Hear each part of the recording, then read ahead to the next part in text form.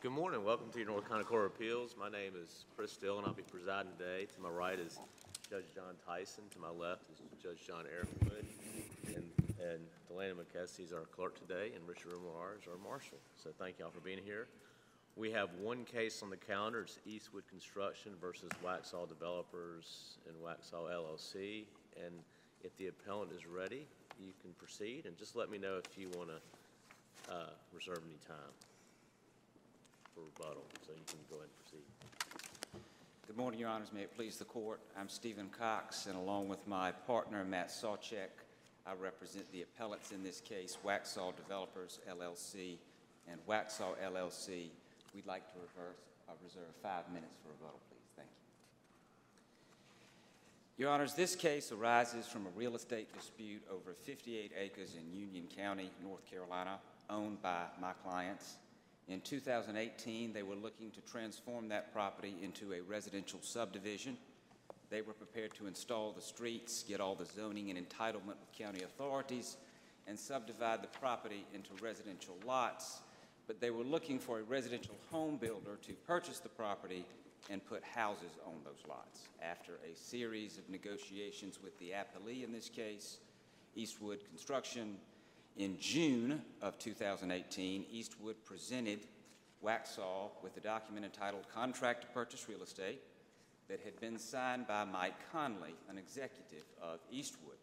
Within a few weeks, my client's representatives from Waxhaw had also signed that document. So as of July 16, 2018, we have a document entitled Contract to Purchase Real Estate signed by both Eastwood and Waxhaw.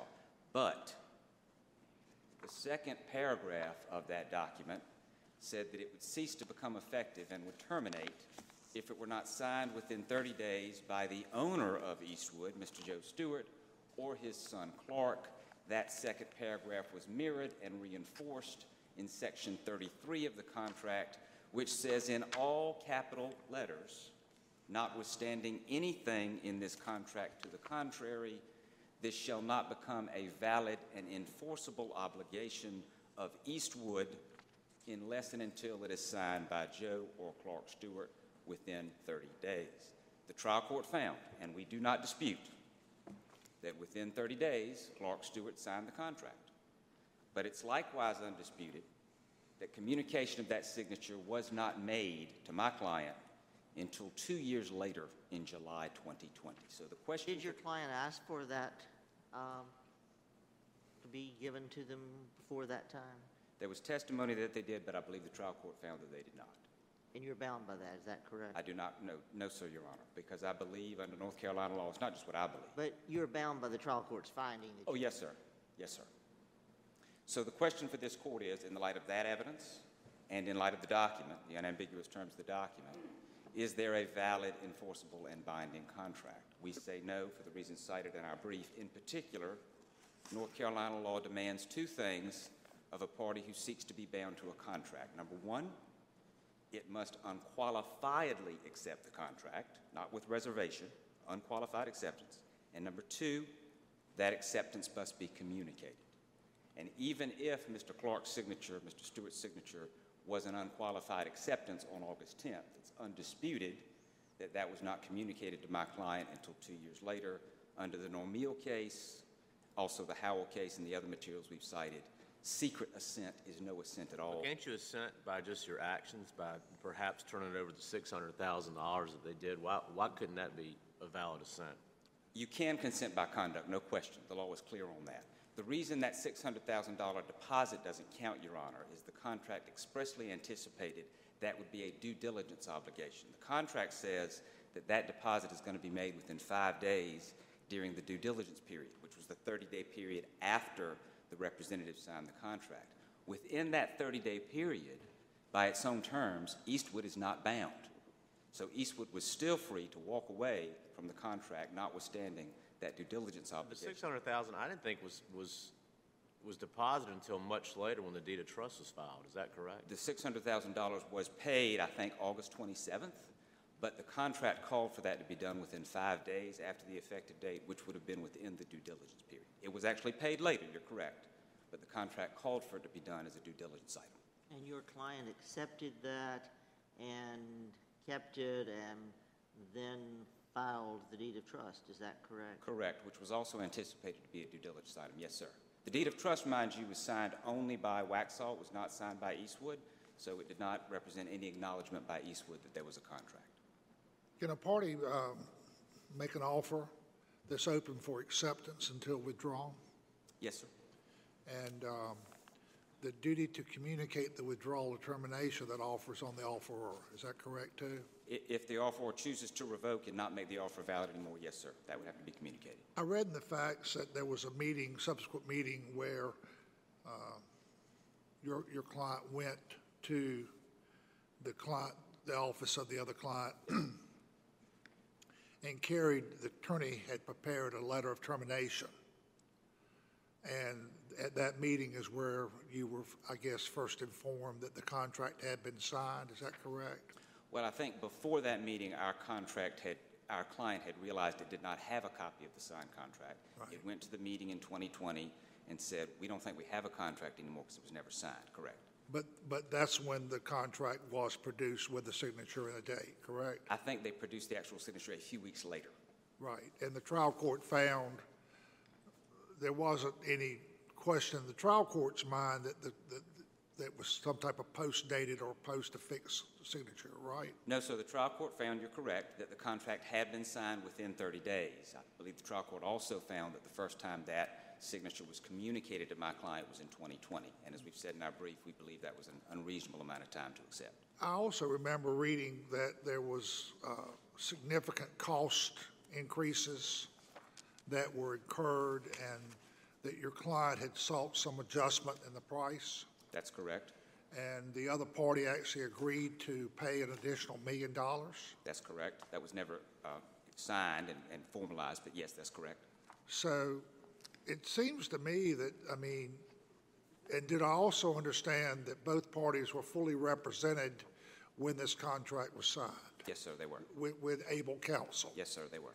And there's no allegation of inequality of bargaining power or any overreach here? No, sir. We're dealing with very sophisticated parties on both sides. Is that a fair? There's no duress or boilerplate or anything like that, correct? Right. This was a negotiated contract. So I guess what the difficult I'm having is that you're having two sophisticated parties dealing in good faith, Right. Trying to put up a $600,000 deposit, Yes, sir. willing to pay another $1 million above and beyond what the contract called for. And you've got a party that's going to a negotiation with a pre-prepared letter of termination. It just can you help me with that? Can you help me with the status of the parties here is very important in a course of dealing, is what I'm trying to say. Sure, I understand. So first of all, with respect to the letter of termination, I think what the actual exhibit says is it's not that we hereby terminate the contract. What the letter said is the contract's already terminated because it was not accepted. Right. I think what you're asking me is reminiscent of an argument I read in Eastwood's briefs, which is basically your client was trying to use this termination to extort a higher price, and you were trying to exert leverage. And to illustrate why that's not the case, let me pose a hypothetical, Judge Tyson, if I may. Let's assume that instead of rising dramatically, prices in Union County for real estate had fallen dramatically between 2018 and 2020, and Eastwood decided it didn't want to be bound anymore.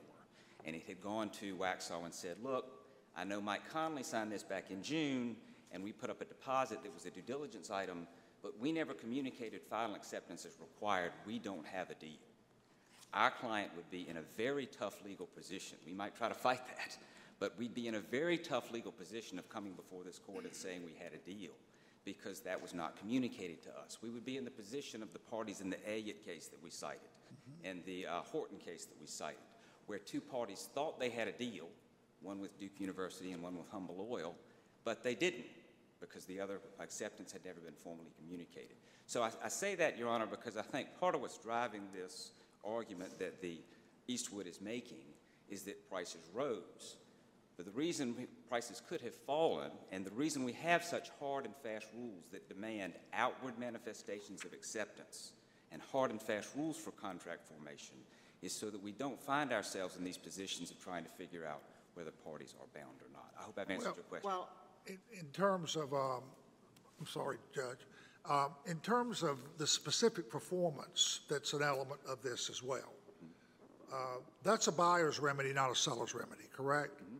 So using your hypothetical, if prices had fallen, the seller would still have to be satisfied with the value of their property and could not, quote, enforce the sale through specific performance either, though. Correct. That's a buyer's remedy.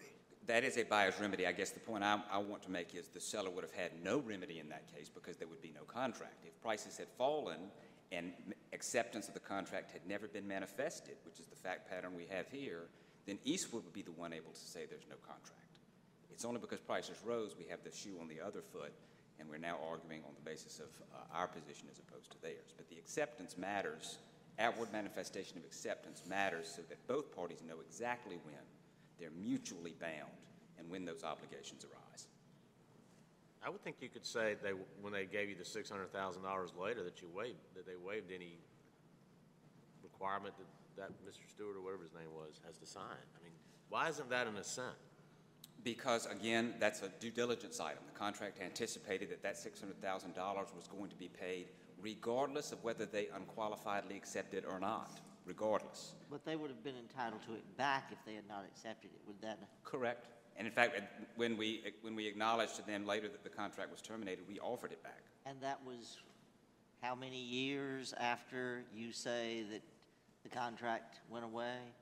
That was 2 years because it wasn't. And so your client kept this money for 2 years, put a deed of trust on the property, acted as if this contract was in effect for 2 years. Is that correct?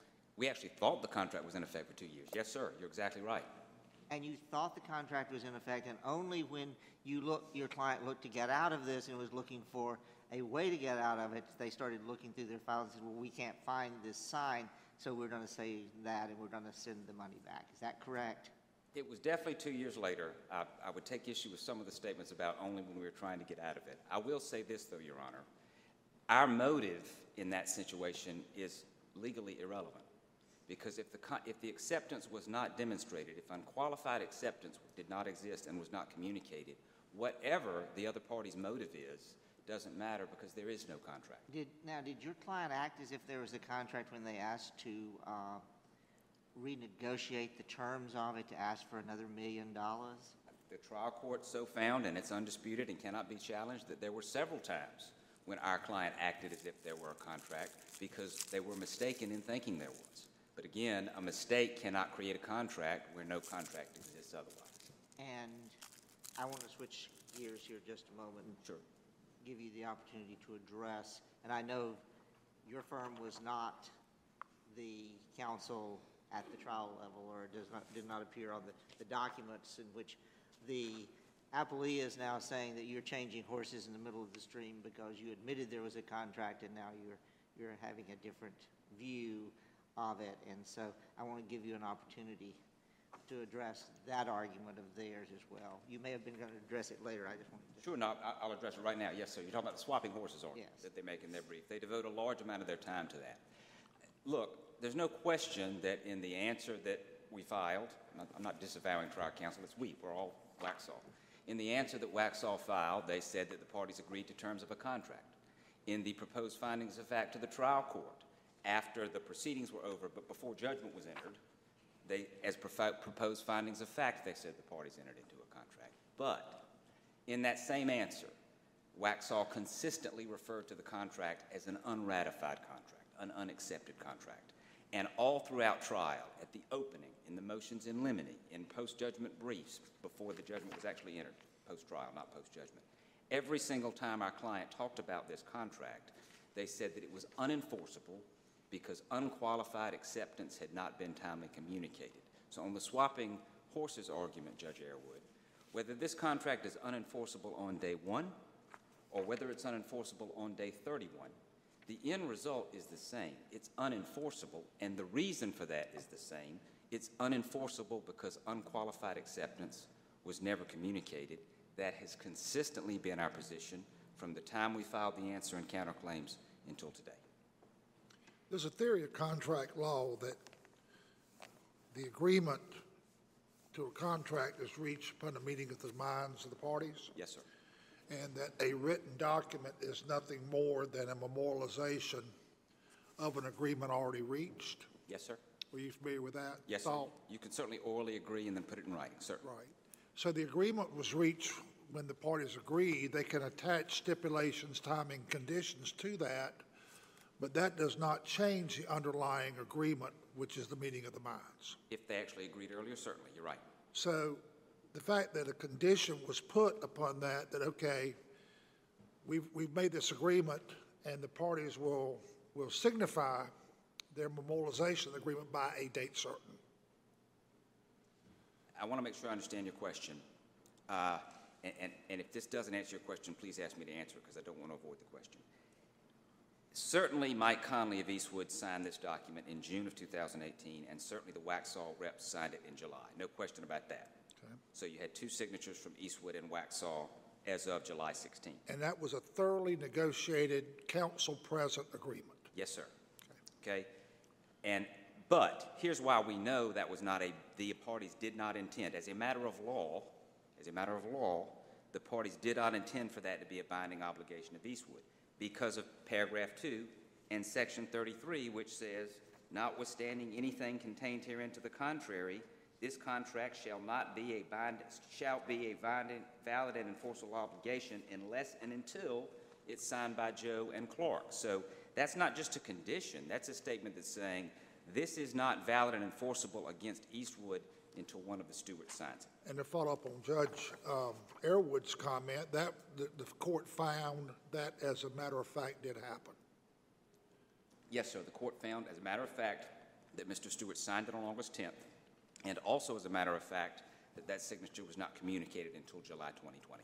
Okay. So, but communication is not expressed in paragraph 33. You're exactly right. Communication is not a requirement of the contract. It's a requirement of North Carolina law. The Normeel case, for example, communication must be assented. That's embodied in every contract. Did it have to be done so by August 15th? I'm sorry? Did it have to be communicated by that date, August 15th? Well, the contract doesn't speak to that. The contract. I know, but what does North Carolina law say? North Carolina law says the communication must be made within a reasonable time. So the Mazzell case, for example, an old timber case from the 19th century, in which a party waited 20 days to communicate acceptance, and the court said that was too long. We've cited Corbin on this point too, Judge Dillon, which basically says... So what do you think a reasonable time is? Within a reasonable time, and what's particularly important here is it's undisputed that real estate prices were rising in Union County during this 2-year period, undisputed. What Corbin says, which is sort of articulates the point of law that North Carolina and other states agree to, is you cannot allow an offeree like Eastwood to wait to accept the contract to see how the market's doing, because these are Corbin's words, not mine. That's like allowing an offeree to bet on a sure thing. So the Mazzell case and Corbin both teach that when you have a market that's fluctuating, you have to act promptly and cannot take advantage of a fluctuating market. So In light of current conditions, your client may want to enforce this contract. So look at it the way things are right now. Well, exactly. If the shoe's on the other foot, though, and the prices had dropped, as I said a moment ago, we'd be in a different position. But to answer your question, Judge Dillon, the contract does not require acceptance to be communicated within 30 days. The law requires it to be communicated within a reasonable time. And what do you think that would be in this case? A week?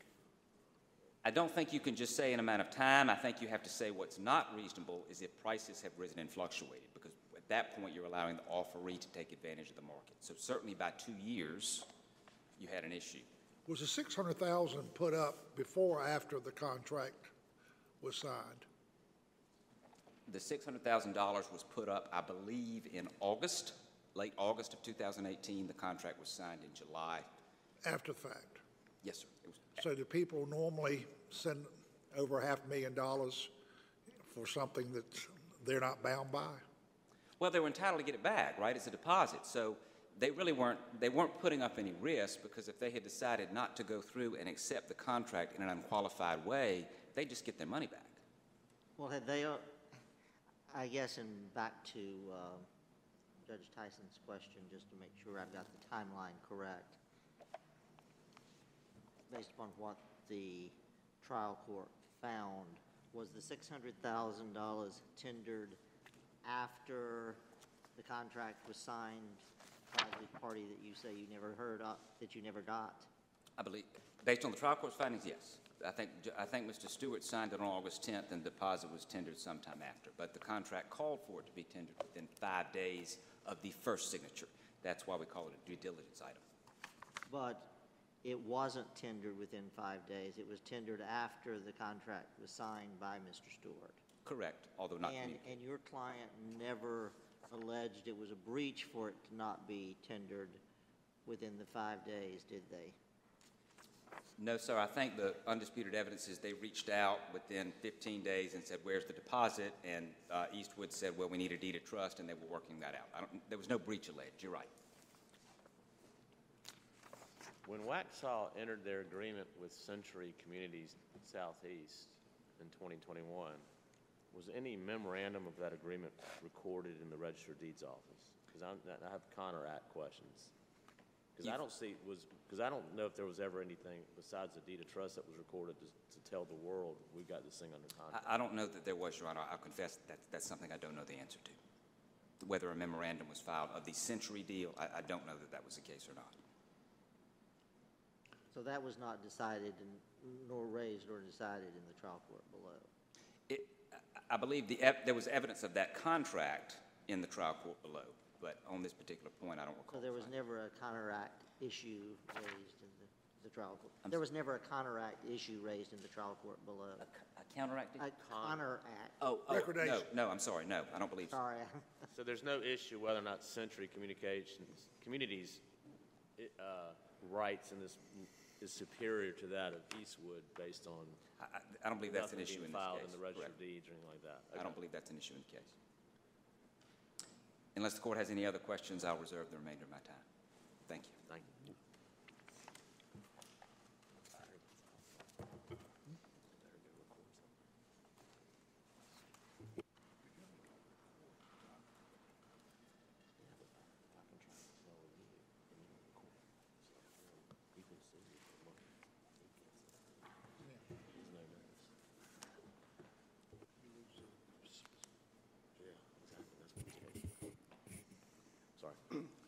May it please the court, Your Honors, I'm Jimmy Adams from the Brooks Pierce Law Firm. Along with my partner, Matt Tynan, we represent Eastwood Construction Partners in this matter. Your Honors, this case comes before the court on a question, and I think Mr. Cox's argument to you presumes the question as to whether or not a contract was ever formed in the first place.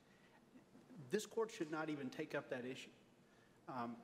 The parties in this case, and again, Robinson Bradshaw was not involved. Every party in this case, from the moment that the case was filed and answered, understood and agreed and admitted that a contract had come into existence and that it had formed. That is clear in the answer and in the counterclaim from the defendants. Thereafter, everything that the defendants did presumed the existence, i.e. the formation of the contract. And what Waxhaw is asking this court to do in this case is to consider for the first time a question that Judge Thornburg was never asked to consider, whether a contract came into existence at all. And so, Your Honors, because the judicial admission that a contract existed, and because the consistent argument below that a contract existed, and because Judge Thornburg was never asked to rule on the only question before this court shouldn't even answer that question because it was waived and it's not an issue for this court. Well, but they did argue that what was entered into was not an enforceable contract, did they not? No, Your Honor. What they argued was that the contract existed, came into effect, and then was terminated by its terms. And as a result, they could not be held liable for breach.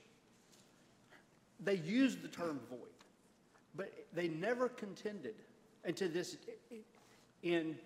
ever since March of 21 when they filed their answer, all the way through the end of the case when they proposed their findings of fact, always took the consistent position a contract was formed and then terminated. They use the term unratified contract in their counterclaims at least, do they not? They did, Your Honor. All over the place they use the term unratified, but that was shorthand for it terminated by its terms. An example, Your Honor, if the parties had signed a lease and the lease said it was good for 2 years, and a party takes possession of the property, at the end of the 2 years, according to the terms of the contract, it terminates. That doesn't mean the lease never existed. It just means that it terminated by its terms.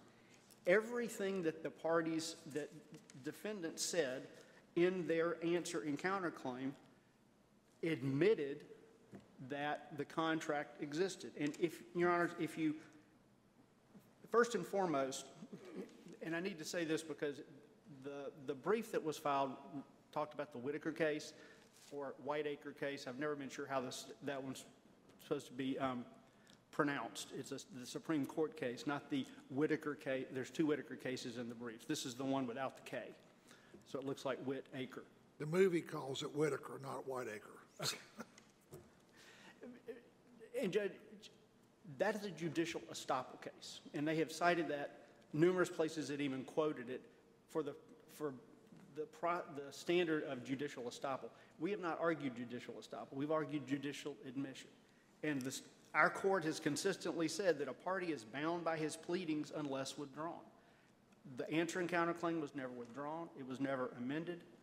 And, Your Honors, if you look at what they said, in paragraph 5, they admitted that on June 2018, Eastwood and Waxhaw agreed to the terms of a contract. That's at page 47 of the record. At page 48 of the record, paragraph 16, pursuant to its express terms. Yes, they say the unratified contract was to be in full force and effect for 30 days, but would automatically terminate. Again, by its own terms. It has to exist to terminate by its own terms. They go on in paragraphs 28 and 29 and 30 to talk about it terminated by its terms. It was never reinstated, is paragraph 29, and has not been in effect since August 17, 2018, a month after it was signed. So there's absolutely no dispute that Waxhaw admitted and is bound by the allegation that at a minimum, for those 30 days, the contract existed, which is the exact opposite of what the argument they are making today is.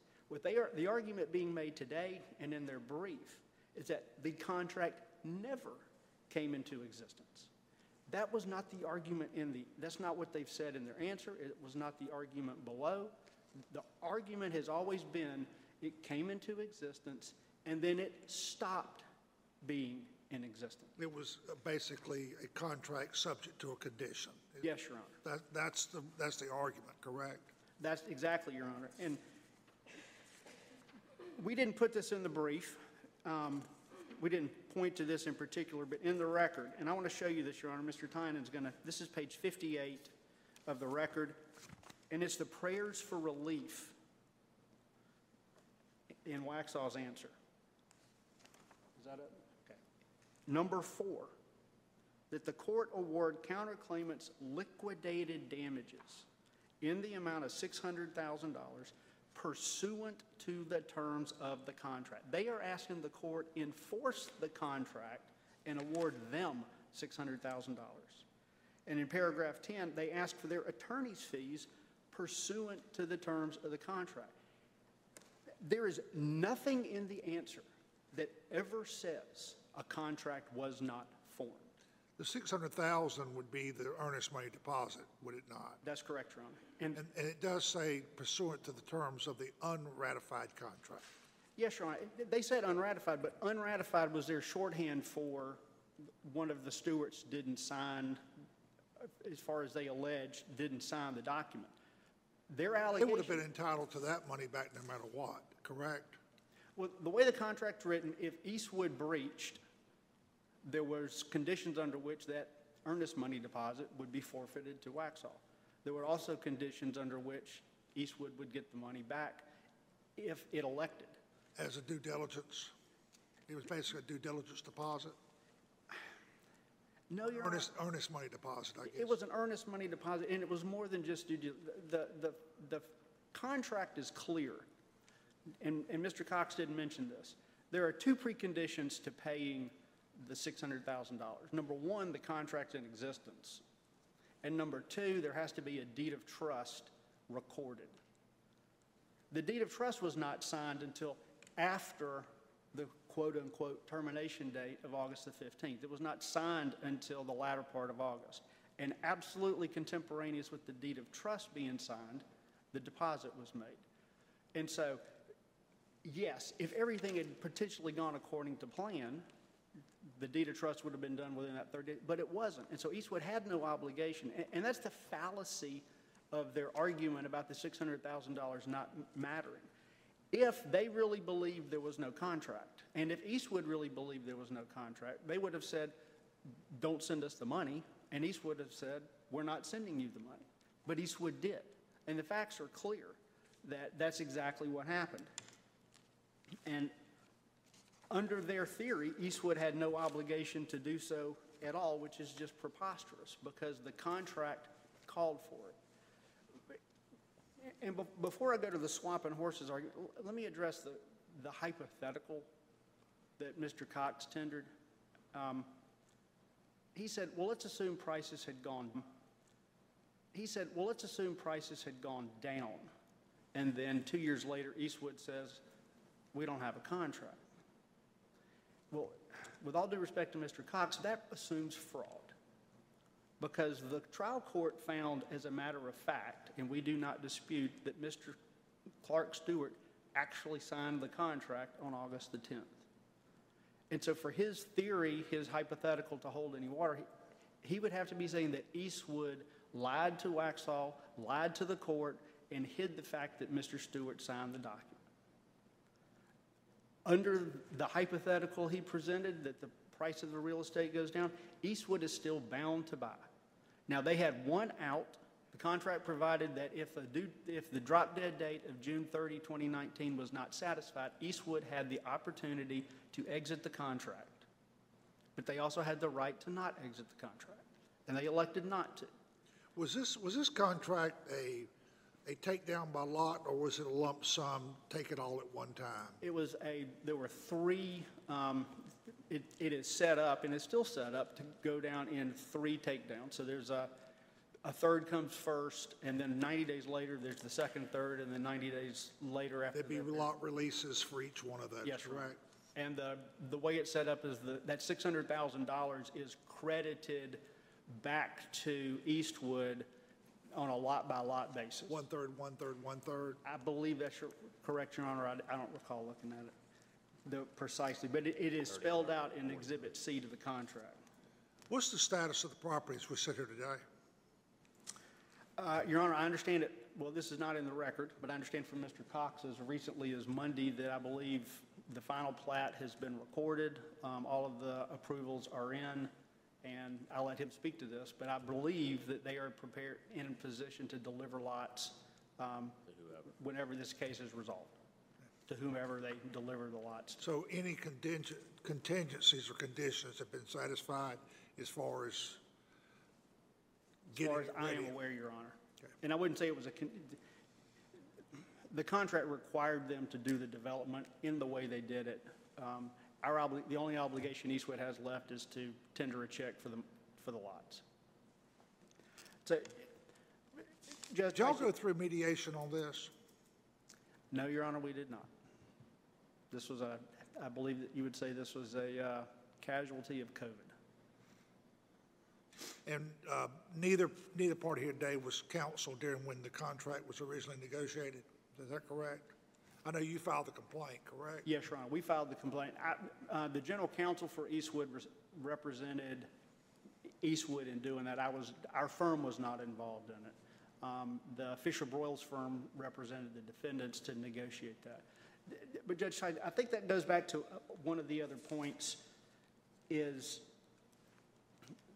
the law, whether it's the Snyder case or the Normill case, says that the parties create a contract when there's a meeting of the minds. And Well, I asked that question. yes, Your Honor. And Judge Thornburg found, as a matter of fact, that all the minds were met in the form of the contract, and it was negotiated. If you read the findings of fact, the offer was Waxhaw wanted to sell the property, and they had a bid process, and Eastwood, in effect, won the bid. They negotiated the terms of the deal. Then they negotiated the terms of the agreement. The only thing left to do was signatures, and the parties had a specific agreement about how the signatures were going to take place. There was no offer and acceptance going on with Mr. Conley signing or the Waxhaw defendant signing. Offer and acceptance was done, settled, mutual assent, all of the agreements were done. The parties then just said, this is how we're going to go about the process of executing the document. And there is nothing in the agreement that Fisher Broyles poured over, and it's in the record, all of the changes they made, that required Mr. Stewart's signature to actually be communicated as a condition. The only condition in the contract was that the signature be affixed. And it was 2 weeks after that Eastwood paid the deposit, and the deed of trust that was negotiated, that was signed by the defendants, recited there is a contract between Eastwood and Waxhaw. It goes on to recite that the deed of trust secures the $600,000 pursuant to the contract, and that document was placed on the public record. And to your Connor Act question, Judge Dillon, Judge Earwood, we filed a lis pendens long before the Century contract was ever even, I believe, even negotiated, certainly before it was signed. So there's no Connor Act issues because of the lis pendens. So, Your Honors, if we go back to the issue, then if you can get by the judicial admission argument, which we think is where everything stops, to the changing arguments, swapping horses in midstream. Actually, the case that was decided, well, handed down yesterday, the Zane case, and as I recall, Judge Earwood, I think you wrote that. Judge Dillon was on the panel. And Judge Dillon was on the panel. The court in that case, this court said that the contention argued on appeal must have been raised, argued, and ruled on in the trial court. And the Zane case is dead on point, because in that case it was a breach of contract, and there were, on appeal, they argued, well, there was a breach of this provision and this provision and this provision and a couple of others. And the court said, you can't just say breach. You have to point to, and we filed that as a memorandum yesterday. The court said, yes, the ones that you raised below the breach issues, you can talk about that. You can't raise with us breach issues not raised below. So you can't just say breach of contract and come to the Court of Appeals and argue whatever breach you want. That's in effect what Waxhaw was doing here. They're saying void and saying that that opens up, I guess, all of Corbin on contracts to argue any argument under which the contract would be void, that's been preserved. But as the Zane case says, and as the other cases we cite, the trial court has to have been given an opportunity to rule on that issue. Did a contract ever get formed? That's the question that they're asking you to look at. And if you look at the defendant's arguments on summary judgment, where they said, we agree there was an executed and binding contract. That's what their counsel said, Mr. Kincaid. In their opening statement, they say the contract became effective as defined in the second paragraph of the contract. They just said in their opening argument that the signatures had the effect of putting the contract in place for a 30-day period. Page 1398 of the document appendix is their post-argument brief.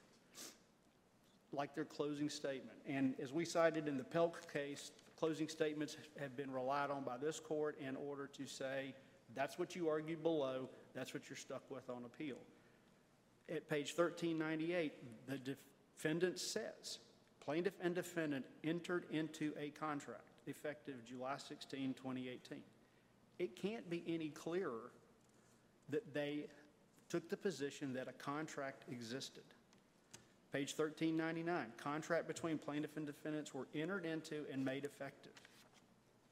And then if you get to their conclusion, they ask that the court declare the contract terminated pursuant to its terms. Again, presumes the contract existed, but look at the contract, interpret the contract, and say the contract then terminated under the terms of an existing contract. Well, they argued, right, on, that it also automatically terminated 30 days thereafter when...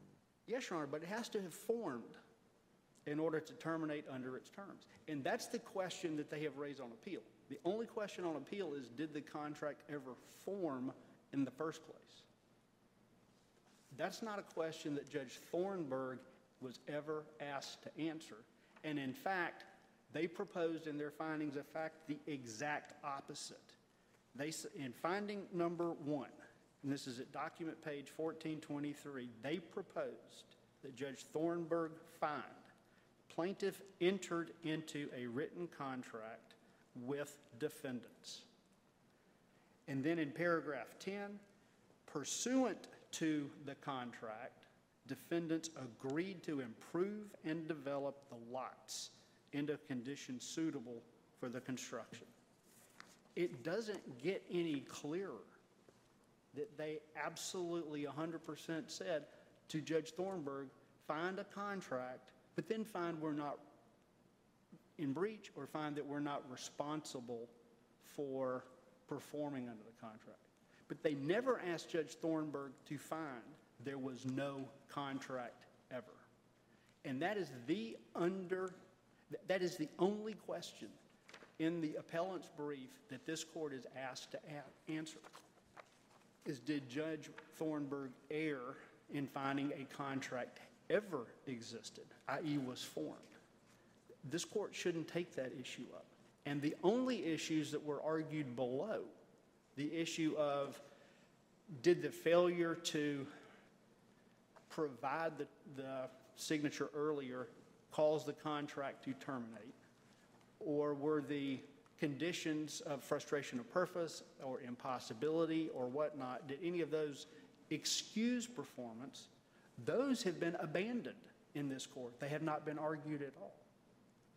And so it's an appeal I've never seen before, that the only argument presented to this court was never argued below and so is waived. And the only arguments presented to the trial court are not presented to this court and are waived. In effect, this court, as a matter of law, has nothing to do but just say affirmed.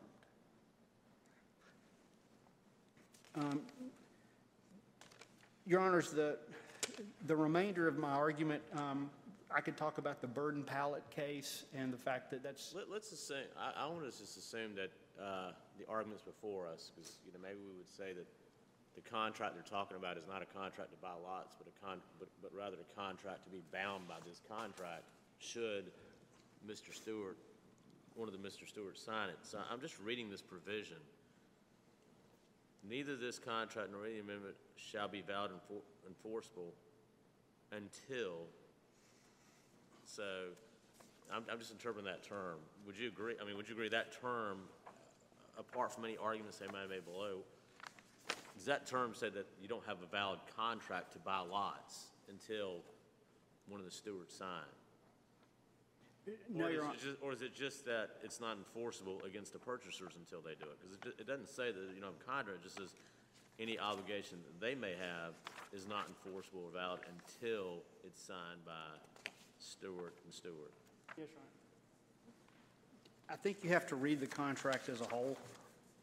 And I would note that, as we pointed out in our brief, Waxhaw didn't point to paragraph 33 with respect to any of their arguments other than one passing reference.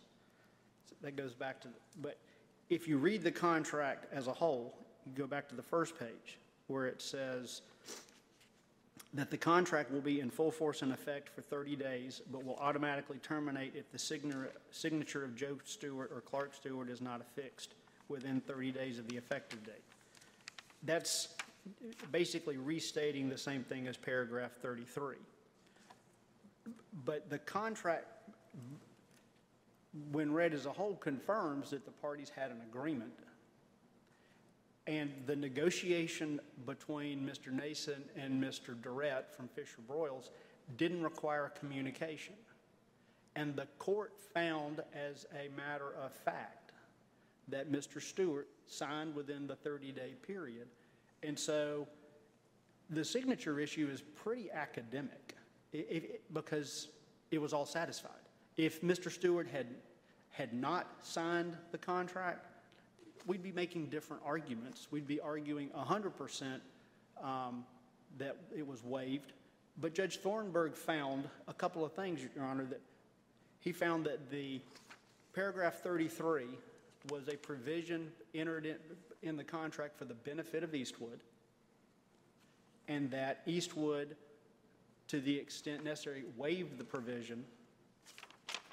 And so the factual findings which are binding on the court are that paragraph 33 has no impact on the case because it was for Eastwood's benefit. Eastwood complied, but to the extent there was a communication requirement, Eastwood waived that requirement because it was for its benefit.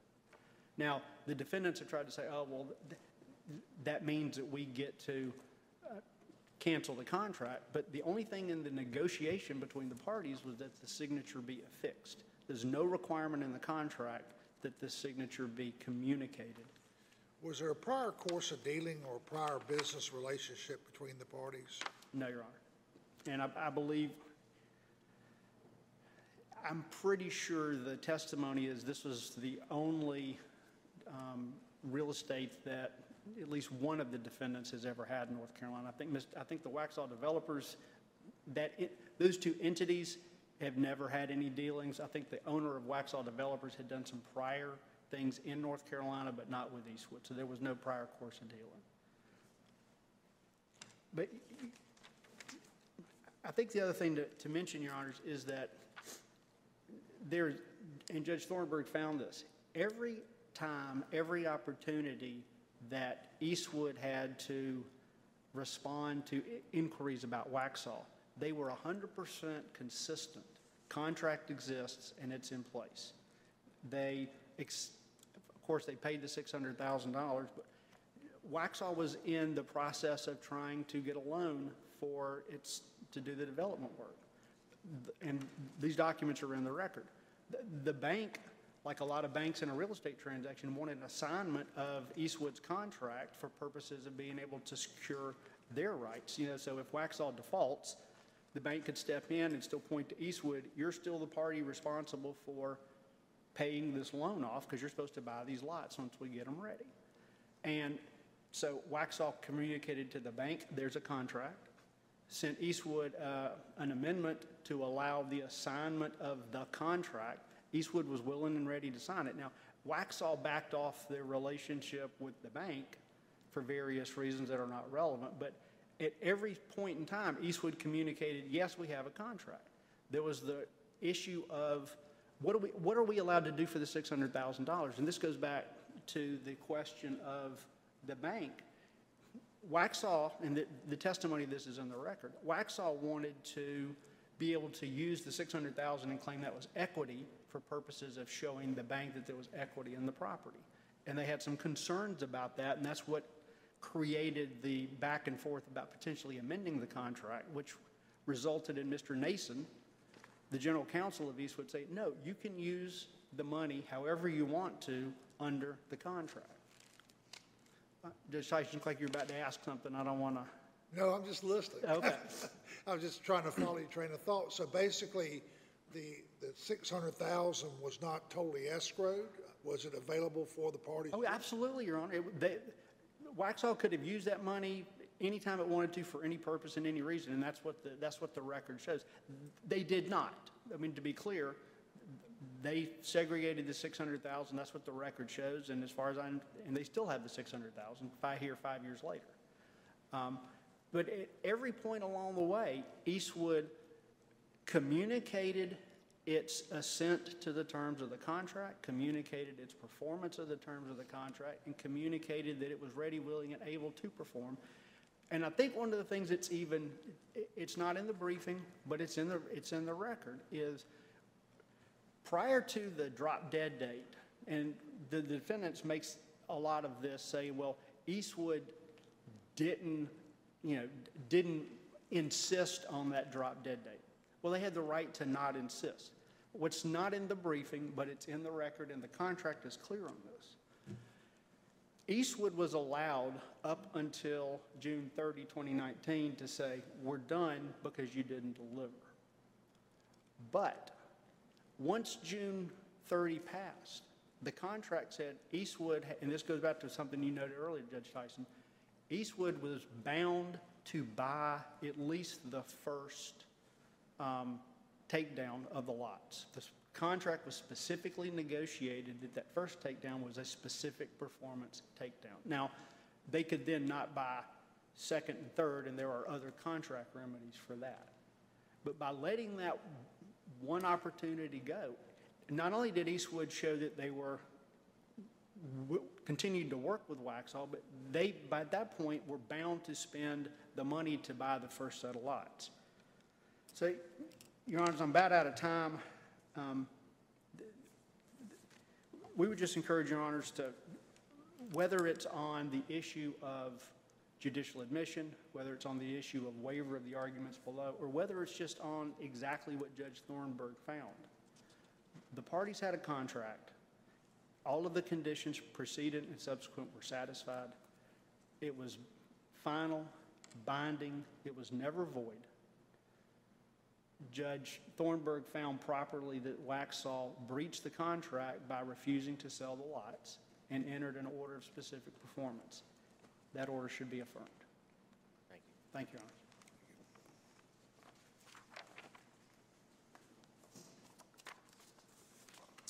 Thank you, Your Honors.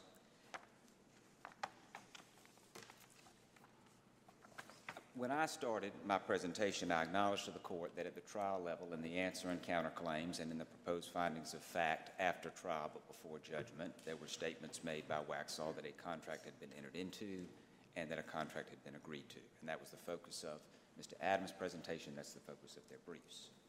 As I believe Judge Earwood pointed out, every time we said that at the trial level, starting with our answer and counterclaims, we also said the contract was unratified. It was unaccepted.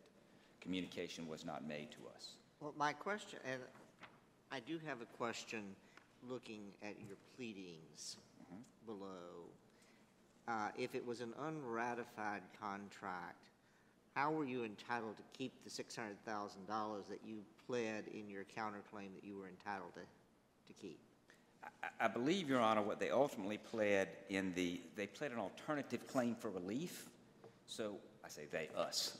Waxhaw below said, to the extent the court finds that a contract still is in effect as an alternative pleading, we'd like you to grant us this relief. So a moment ago when they were showing a prayer for relief on the screen, we did seek some affirmative claims based in contract, but we specifically said that was an alternative claim for relief if the court found that the contract existed. But our position was consistent that it did not exist. As of August 15th, it said the pleadings, it did not exist because unqualified acceptance was never communicated. The Whitaker case, or however we pronounce it. You got it right. The Supreme Court in 2004 said very clearly there is not a judicial admission of law. There are judicial admissions of fact. And this very case illustrates the wisdom of that decision because the Supreme Court said parties have to be free to make alternative theories and arguments of law. And so our judicial admission, judicial estoppel doctrine applies only to facts, not law. If you look at the cases they cite from this court that talks about judicial admission, if you go one level down, the admissions made in those cases are actually admissions of fact concerning signatures and the like. There's no dispute of fact here. The only question is, as a matter of law, was an unqualified acceptance given? Let's assume for a moment that Mr. Adams is right and that the trial court was right as a matter of law when it said a contract was formed on July 15th, 2018. As Mr. Adams said, I think, a moment ago, the second paragraph of this contract and Section 33 are in tandem. They express the same point. And Section 33 says, notwithstanding anything to the contrary, this agreement shall not be a valid and enforceable obligation of Eastwood until a steward signs it.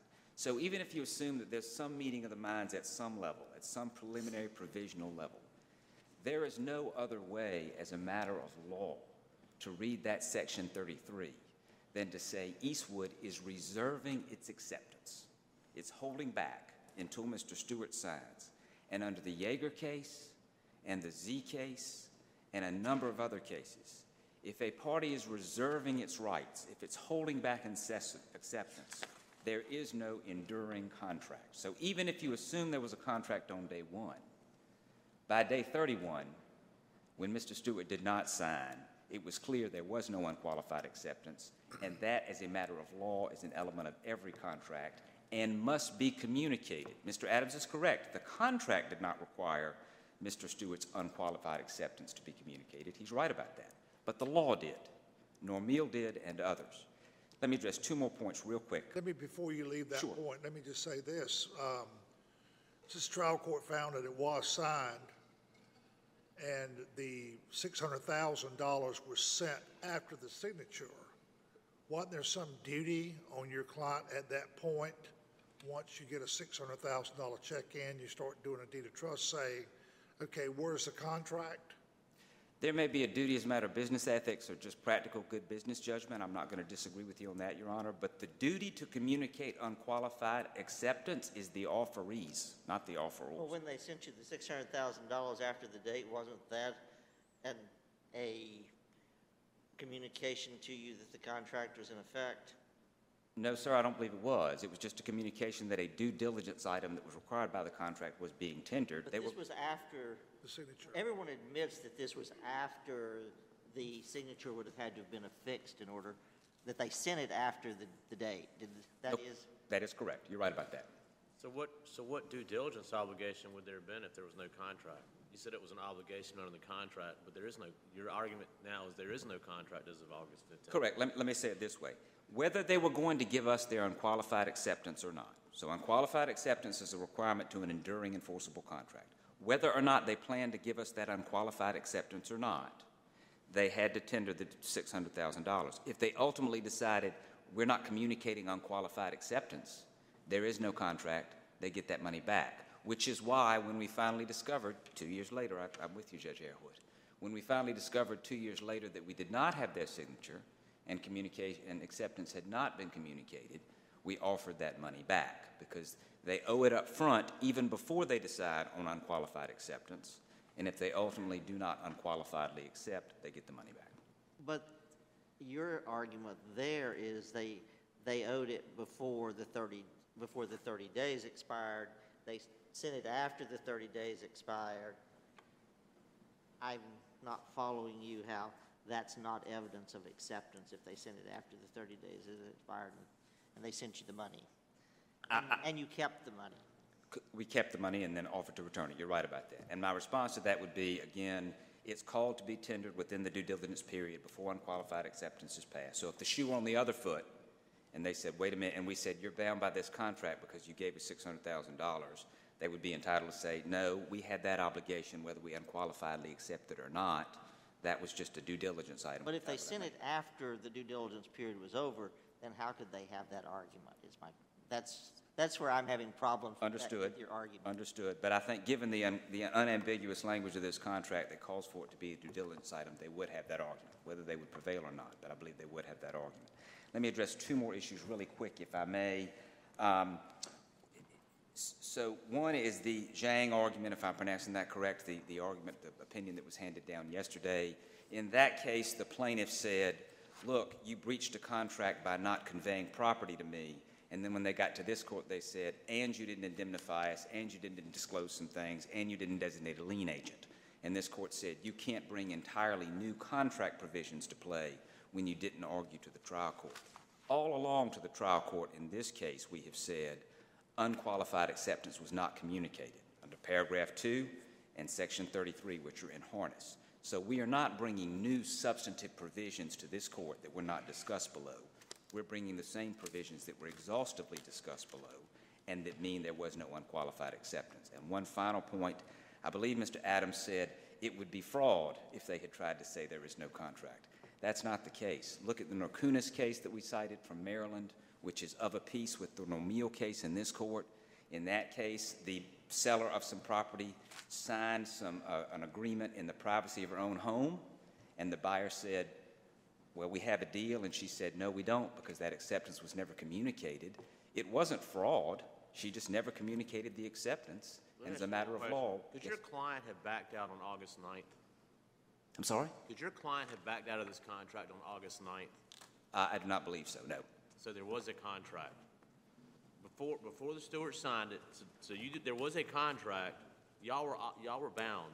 No, there was an unqualified offer from us. Well, if it's an offer, you can back out of it before it's accepted, but you just said just now that you couldn't have backed out of it. We could not have backed away from our unqualified offer where we said we were giving them 30 days to ratify it. I don't think we could have done that. I think they would have been able to say something about that point. But once that 30 days passes, then we're free. If I tell you right now, I'll give you 30 days to buy my car for $50, and you don't say anything, I can come back tomorrow and say, forget it. Correct. You can revoke any time. But you couldn't revoke. You were bound by that July 15th. I think under the language of this contract, the way this provision reads with Section 2 and Section 33, that we're saying we're committing to this deal and you have 30 days to unqualifiedly accept it, which they didn't do. So it's not like a bare, naked offer. It's an offer within the context of a deal that says we have these agreements. So there are agreements. There was something binding about the July 15th. There was a binding offer on our part. We demonstrated an unqualified offer to them. They demonstrated through Mr. Conley what I'll call a provisional offer. That's what the court found, that there was a contract. But so long as they're reserving acceptance to themselves, it's not a fully enforceable contract that endures past August 15th. That would be our position. Okay. Thank you, Your Honor.